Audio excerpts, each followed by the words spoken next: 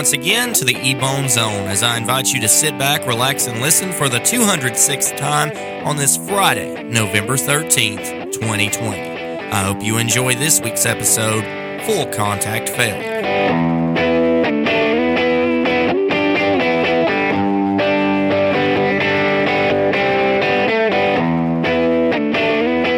And there's the fade. In the 3 years of this podcast's existence, I've talked about one state more than any other by far. Florida. It's a state of perpetual weirdness that never fails to provide content. And this week is no different. You remember Tiger King, right? This is kind of the same thing, I guess. Just as weird, but at the same time, a little bit less insane. You know how sometimes you can pay to take pictures with animals at petting zoos? Think of that, but exchange a cute miniature pony for one of the deadliest big cats on the planet, a leopard. Let's see, Florida and a deadly cat. I have no idea where this is going, but I can tell you for sure it's not going to end well. Hang on, I'm getting to that.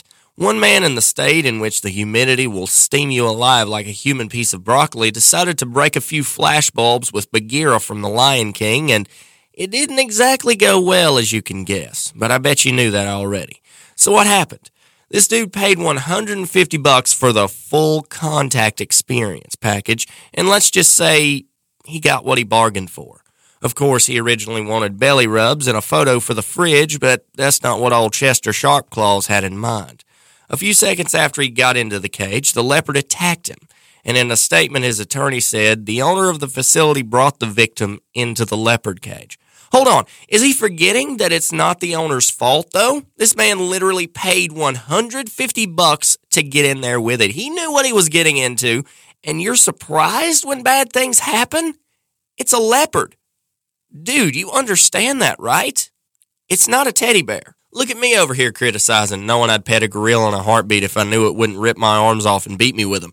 He got torn up pretty well, spending a week and a half in the hospital because of a torn ear and a missing part of his scalp. Word of advice? Next time, buy it from a pet store. Give it a litter box and maybe name it Mittens or something. It also helps if they're a lot smaller too. Oh, for heaven's sake, just get a house cat. This week, I want to continue a tradition that's very close to my heart. I try and offer a good Christian podcast, so I thought I would begin sharing a new Bible verse each week. This week, I would like to share a verse from the book of Ephesians. Ephesians chapter 4, verse 32 says, "And be ye kind to one another, tender-hearted, forgiving one another, even as God, for Christ's sake, has forgiven you." This verse is addressing forgiveness, specifically the forgiveness that God has given us. Let's start off at the top of this verse, "And be ye kind to one another." One commentary on this verse says that kindness is gentleness in bearing with wrong. Also, we know that kindness can take many different forms. It can be anything from grabbing a coffee with someone or paying for somebody's meal to giving someone gas money after they've spent a day with you or buying their ticket to the movies. You can be a friend to people, and being a friend to people doesn't mean you have to spend any money. You can do something as simple as being there for somebody when they've had a bad day. When they text you their day's not going well, you can ask them what's wrong, and when they tell you, you can offer words of encouragement, or you can talk to them. You can actually have that back and forth dialogue about what it is that's bothering them and offer them situations and suggestions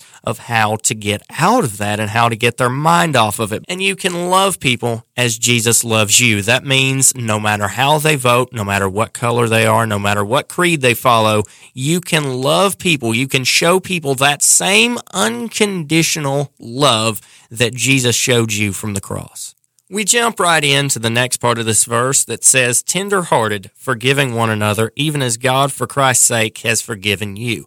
So this is where we really get heavy on the forgiveness. In order to be forgiving of one another, in order to be forgiven of someone who has wronged you, you need to be tender-hearted towards what they've done. You need to really reconcile that gap between the two of you. Now, I, as well as anyone else, knows it's really hard to forgive someone that's done you wrong. We as humans, we don't really want to do that. We want to hold grudges. But that is not the way we should live. That's not the way Christ lived, and we're supposed to live by Christ's example. And Christ showed a wonderful example of forgiveness on the cross. He said, "Father, forgive them, for they know not what they do." So even as he was hanging there dying a very painful death, a death reserved for the highest order of criminals, he still wanted his captors. He still wanted his tormentors to be forgiven in the eyes of God. Shouldn't we want the same things for that friendship that's blown up or for that person that's done us wrong?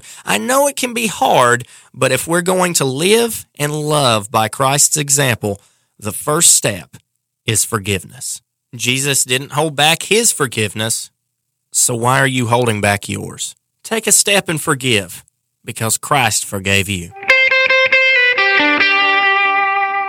Bird watching is fascinating to me.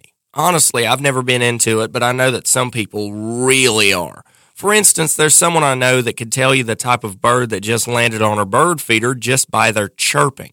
Some people, though, well, they're not that smart. For example, in the UK a while ago, there was an exotic bird that landed in a parking lot, and as you can expect, everyone was losing their collective minds because I don't think that happens often. No doubt bird watchers, I'm sure. Somehow welfare workers got involved and pointed out that there was a gaping hole in the plot. The bird wasn't from the islands at all, and there was nothing exotic about it. "Well, Joe, I think you can go home now." For the record, and in case anyone's wondering, that was a Tiger King reference. There's nothing political here. This bird was a seagull. Yep, I'm talking about the deadbeat beach bum of the fowl world. Somebody dyed it electric blue for some reason and then just sent it on its way. My question is, how on earth do you confuse a seagull with literally anything else? Yeah, I get it. I know somebody dyed it electric blue, and that's probably what made people think it was a different bird because it was a different color than seagulls usually are.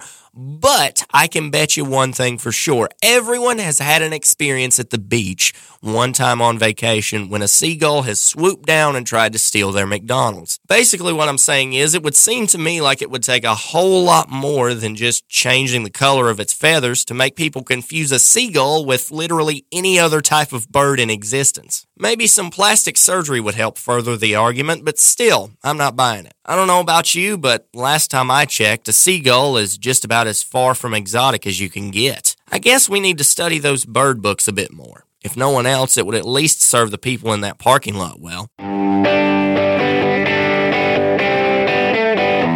I appreciate you hanging out with me and taking time out of your week to hear what I've had to say. But that looks like all the time we've got for this episode. You can stay connected easily on Facebook and Twitter by searching Ebone Zone on Facebook and Official EBZ on Twitter. That's capital O in Official, capital EBZ. If you're listening on Apple Podcasts, go ahead and drop a review, tell me how I'm doing, and subscribe if you can.